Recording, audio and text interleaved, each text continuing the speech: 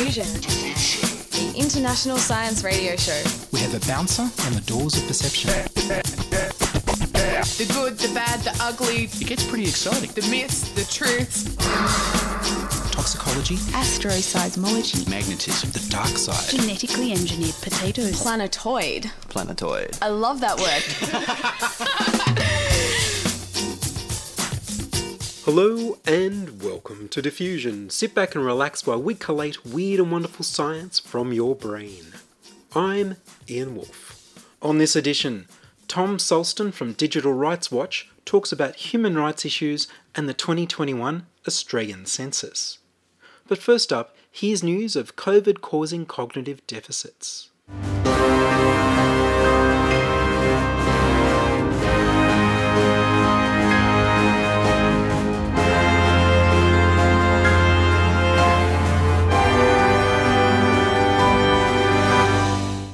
COVID cognitive correlates. Researchers from Imperial College London administered an intelligence test to over 81,000 people and found that people who'd recovered from COVID-19 all suffered significant cognitive problems, even when they were over all their other symptoms.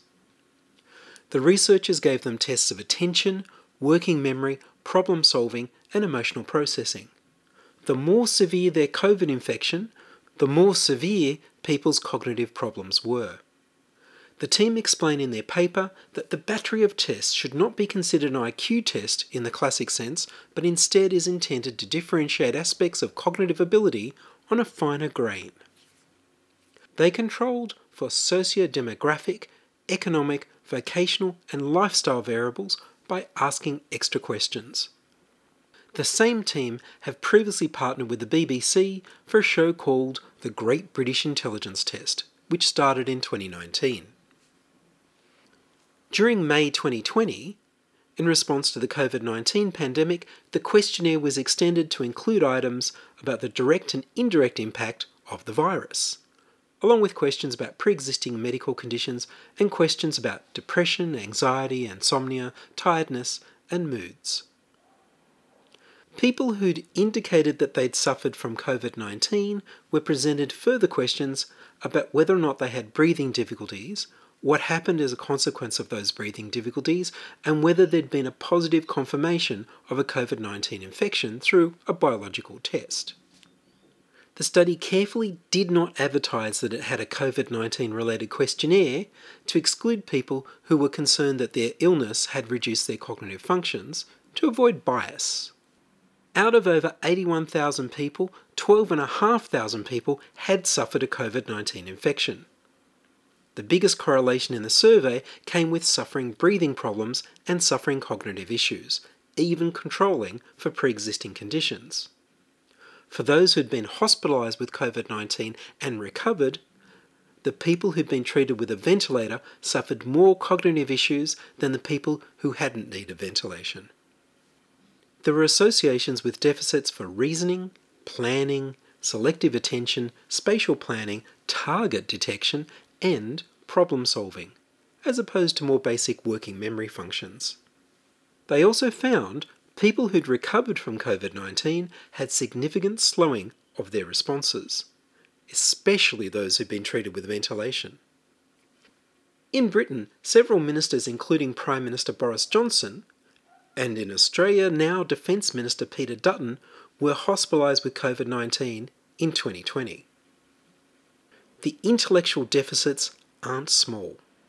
The score reduction for the people who've been hospitalised with ventilator treatment was greater than the average 10-year decline in global intellectual performance between the ages of 20 to 70. It was larger than for people who'd suffered a stroke, and larger than for people who reported having learning disabilities.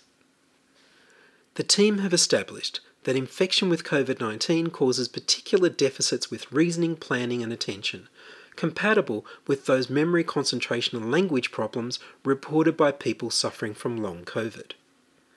The degree of cognitive loss correlated with how severe people's breathing problems were when they were sick. The next step is to find out the mechanism. While a lack of oxygen can have an effect on how well our brains work and cause damage, COVID-19 is known to directly attack the brain with inflammation and clots, which is why so many people report their first symptom is losing their sense of smell and taste. There's a real danger that in any population where COVID-19 has run out of control and infected millions of people, there will be a legacy of people suffering significant cognitive problems, separate to long COVID, for years to come.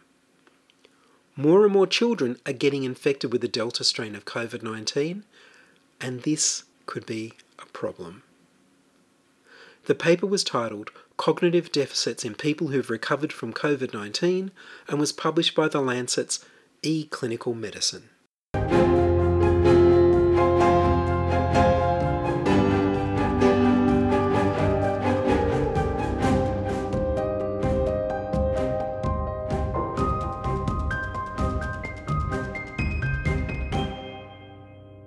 You're listening to Ian Wolfe on Diffusion Science Radio. Send emails to science@diffusionradio.com. We're brought to you across Australia on the Community Radio Network and podcast over the internet on www.diffusionradio.com. Census and privacy? Here's Ms. Catherine Lane and Dr. Roger Clark from the Australian Privacy Foundation speaking at the Senate inquiry into the 2016 census. Before the 2016 census, the Australian public generally trusted the ABS. This is no longer true for many Australians. That trust was destroyed by the ABS when it changed the purpose of the census from aggregated statistical data to personal tracking. It still remains unclear what the ABS plans to do with the personal information it is collected. But it is not a small change to propose to keep identifiable personal information about everyone in Australia. Right? This is a change that happened for this census. And I'd add that many people, the community, didn't understand that change at all. Names are not statistical information and cannot be compulsorily collected. The ABS refuses to provide a copy of the legal advice obtained that they relied on to tell every person in Australia that they had to compulsorily provide their name. There is already extensive legal opinion contradicting that advice. We followed just a continuous array of threats against Australians for not complying absolutely with the census.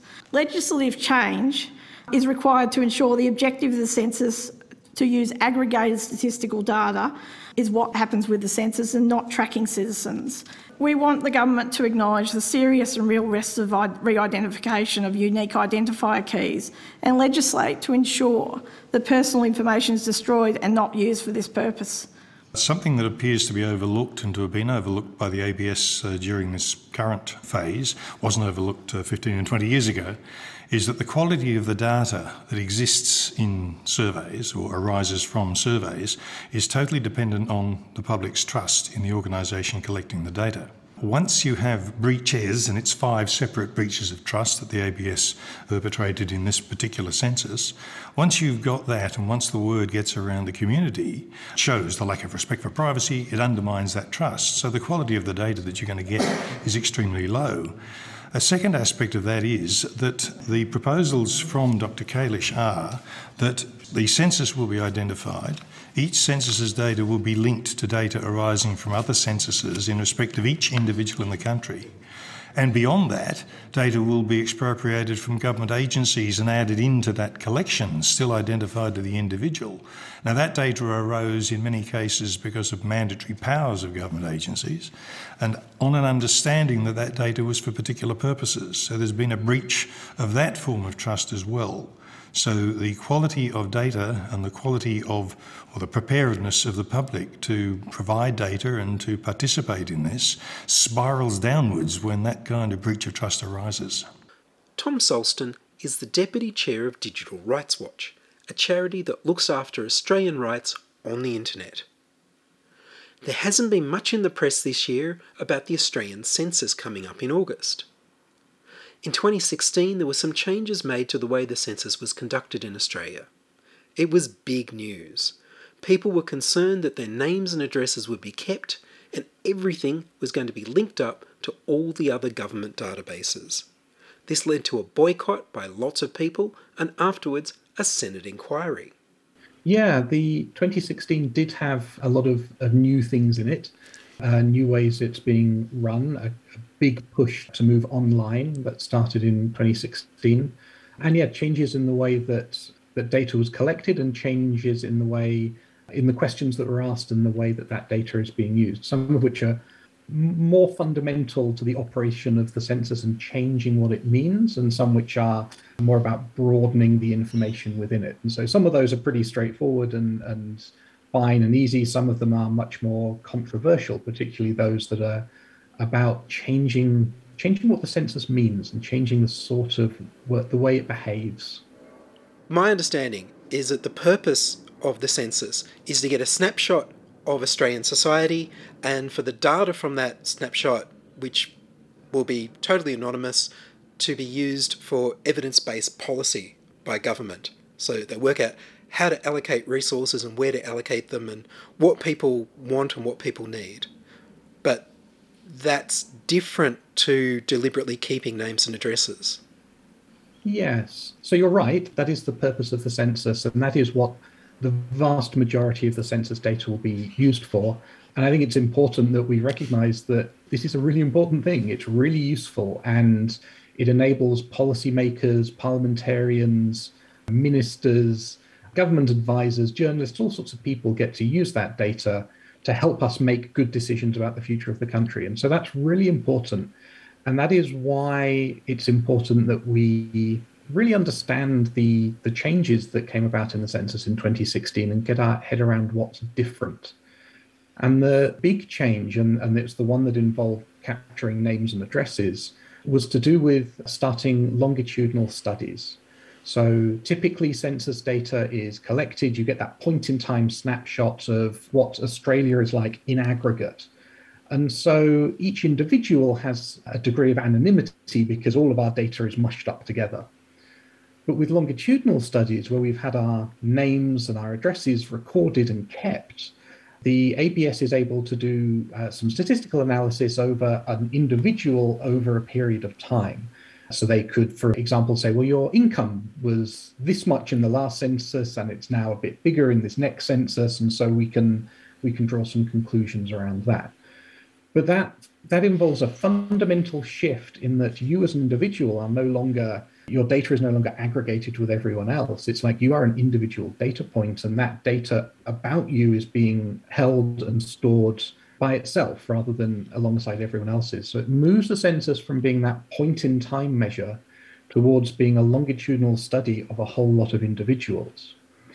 And while those reports may be useful, I think there are some real questions and issues that we need to talk out around what does that mean for us as individuals? How can we ensure that we have some privacy? How can we ensure that our data is being used correctly? And how can we have confidence that that is happening? And at the moment, there are several problems with the census that mean that some of those things are in doubt.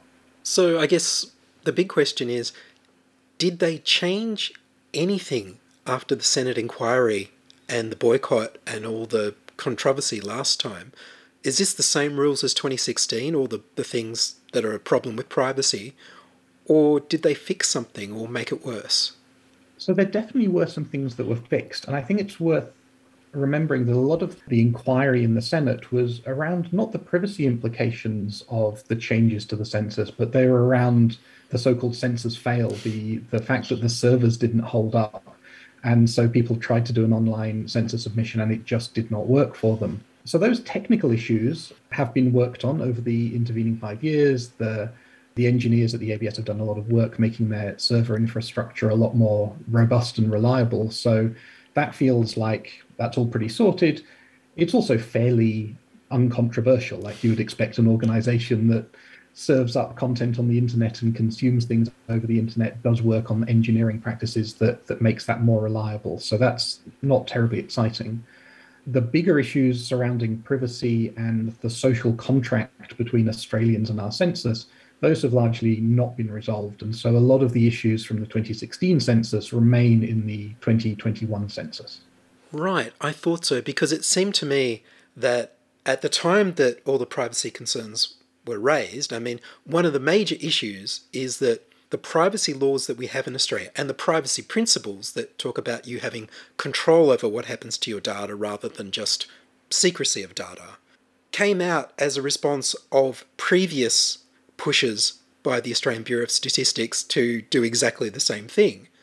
And this time round, my understanding was that they weren't obeying the privacy principles because they weren't allowing people to have control of their data. Yeah, I think the census, it's a very special case because it is so large in that, it asks about the entire country. It is so important because it's used for steering the country. And so it is particularly important that it pays good heed to the privacy principles and it puts Australians in control of their data, and that we really understand how it is operating and that it is operating in an ethical way. So, one of the concerns in the 2016 census, which is still a concern, is that individuals' names and addresses would be held on file. I forget exactly what the expiry date, I think it might have been 5 years, but I'd have to check that. But there was a long expiry date. Sorry? They kept changing their mind. So I just went and reviewed it. So originally they said they were going to keep it forever. When people complained about that, they said, all right, 5 years then. And that was it. And then I believe after the Senate inquiry, they're now saying, 18 months maybe. But of course, they can change that at any point, which is what they've demonstrated. Yeah, exactly. And I think that is one of the reasons why we're right to have some concern, is because that data is valuable. There are risks to holding data. So could the ABS be broken into and have that data stolen? It is definitely possible. And so one of the principles that we adhere to in the technology industry is that you don't really want to hold data on individuals unless you have to, unless you've got a real need. And that's one of the privacy principles. You hold data that you have a need for.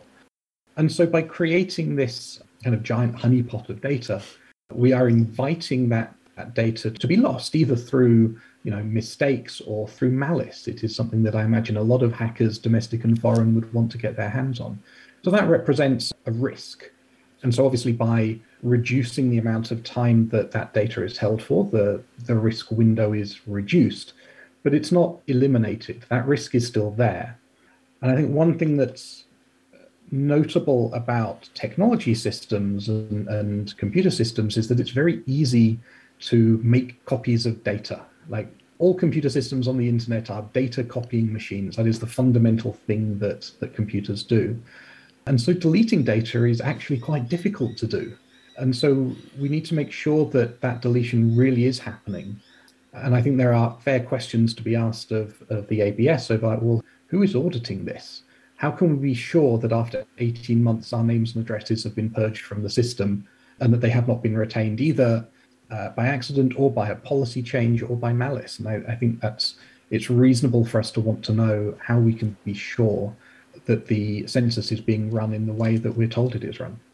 Wasn't one of the big issues was not only were they keeping the names and addresses, but then the way they were proposing to obscure your name and address so it was less of a danger was that they were converting it into a software linkage key, SLK, which was a really, really simple code based on your date of birth, your gender, and your name, that was so easy to reverse engineer that there's free software online and websites where you put in the code from your census form and it'll tell you your private information. Absolutely. One of the things we have learned over the last few years is just how easy it is to re-identify previously de-identified data sets. So your name and date of birth is enough for you to be identified in Australia to a very high degree of accuracy. So, gender and address, not really that necessary. It can be very straightforward to re-identify people. And that poses a risk to them, especially if those de-identified data sets are being used for all sorts of purposes which are wider than the scope of the ABS, because the data sets are determined safer to be used elsewhere. So there definitely is a risk of our individual data being re-identified after a period of time fairly straightforwardly.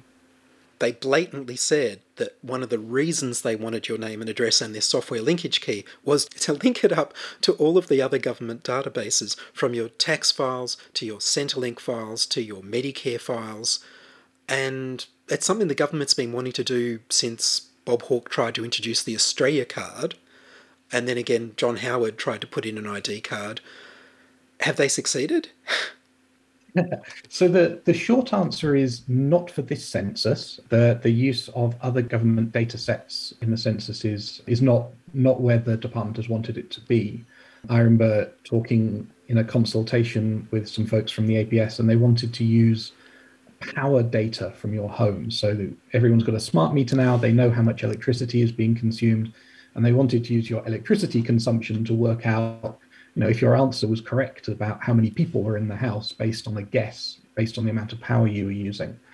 So that's a pretty invasive data set, and also I think not a terribly accurate one, because some people use far more power than others. But there is still a desire within government to grease the wheels of civil service by joining up data sets broadly to make the business of running the country a bit easier. And the census data has not been exempt from that. That is still a data set that many people within the public service want to be using to join up other data sets for other purposes, such as health or taxation or whatever those might be. And that's a big change to the use of the census. That's to do with the efficient running of a civil service, not to do with point-in-time snapshots of the Australian public. And that is well out of step with international norms on running a census. You look at countries with better human rights protections than Australia has, and they tend to regard the census as it is a precious data set that is untouchable by anyone else other than the statisticians in their census department. There is definitely a desire within parts of the Australian government to whittle that away here and make that data, which is very valuable, more used across government. But that is not necessarily in the best interests of the Australian people as a whole or Australian people as individuals. It's an odd thing. I heard a representative of the Australian Bureau of Statistics being interviewed on ABC Radio, and they were asked directly about why you need the name, and they said they need it for historical reasons and to be able to connect relationships within households. But I thought they ask you about the relationships in the households, so they don't need the names, and your name is not statistical information. And collecting history, the government's defunded the National Archives, so I would have thought they're not very interested in non-wartime history. Yes, I mean, I can't speak to that individual's opinion, but certainly collecting names, dates of birth and addresses lets you join up a history over time. So we can look back in 50 years' time and say, this individual had, this life trajectory, and they maybe moved house, they maybe had changes to their income or their marital status. And, we can draw some stories out of what happened to that individual, and then maybe we can aggregate those. So it's more about the history that we see in the future rather than the history we see from now. But the question that I feel is still unanswered here is, well, what if I or you or an individual does not really want to share that history? Like it's ours. It does not belong to the Australian Bureau of Statistics. It does not belong to the Australian government. Our histories belong to ourselves as individuals. And so I think it is fair for individuals to say, actually, I'm not comfortable sharing that. I'm not comfortable having, letting the government have this quite invasive view of me as an individual over the course of my life, because that is quite invasive in the way that, it feels much more comfortable to be part of a crowd, part of the big data set of that point in time snapshot. It's a very reasonable ask, and I think it's one that most Australians are very happy with. I think when you tell people, oh, the government will be monitoring you throughout the entire duration of your life and gathering statistics about just you, like just you personally, that feels a lot more creepy and a lot more worrying. And it's a lot more risky because that data can be used for, all sorts of nefarious purposes. And we are dependent on all of the people who have access to it now and in the future to treat that data with respect. And that's a big ask. That was the first part of my interview with Tom Solston, Deputy Chair of Digital Rights Watch. Listen next week for part 2, where he gets into the digital safety of our private data collected by the census and why keeping your data identified is a problem. And that's all from us this week on Diffusion. Are you a scientist, artist, biohacker or maker who'd like to be interviewed about your work? Would your company like to sponsor Diffusion? Send your contributions, opinions, helpful suggestions and donations to science@diffusionradio.com. That's science@diffusionradio.com. Please like the Diffusion Radio page on Facebook and rate the show on iTunes. Tell your friends. Follow me on Twitter @IanWolf. The news music was Rhinos theme by Kevin MacLeod of Incompetech.com. I produce Diffusion, which is broadcast around Australia to 28 stations on the Community Radio Network, including Radio Blue Mountains 89.1 FM in New South Wales, 8CCC in Alice Springs and Tennant Creek, 2 NVR in Nambucca Valley, 3 MBR in the Mallee Border districts of Victoria and South Australia, City Park Radio 7 LTN in Launceston, Tasmania, and 2XXFM in Canberra. Diffusion is narrowcast on Indigo FM 88 in northeast Victoria. Diffusion is syndicated globally on astronomy.fm. Subscribe to the podcast on the Diffusion website, www.diffusionradio.com. That's www.diffusionradio.com, and check the website for links, photos and videos about this week's show. If you enjoyed the show, you can explore more than 1,000 previous episodes archived on diffusionradio.com, where the shows are labelled by keywords so you can focus in on the stories you want to hear. Make a donation through paypal.me/IanWolf, or join my patrons at patreon.com/diffusionradio. I'm Ian Wolf. Join us inside your audio device of choice for more science wondering next week on Diffusion Science Radio. Science is fun. It helps you to learn, to know, and to appreciate. When you study science, you may go on field trips. You discover the marvelous interrelationships between all living things. You learn to read the history of the Earth as it is written in rocks and fossils. You find out what makes things tick, everything from a molecule to a living organism. In the study of science is found the most useful and satisfying knowledge of man. Knowledge of his physical world, its past, its present, and its future. And in your moments of relaxation, now and in the years to come, you will find the study of science leading you into fascinating pursuits. Photography, collecting. Why study science? Study science because you will find in the study of science a richer, more rewarding life.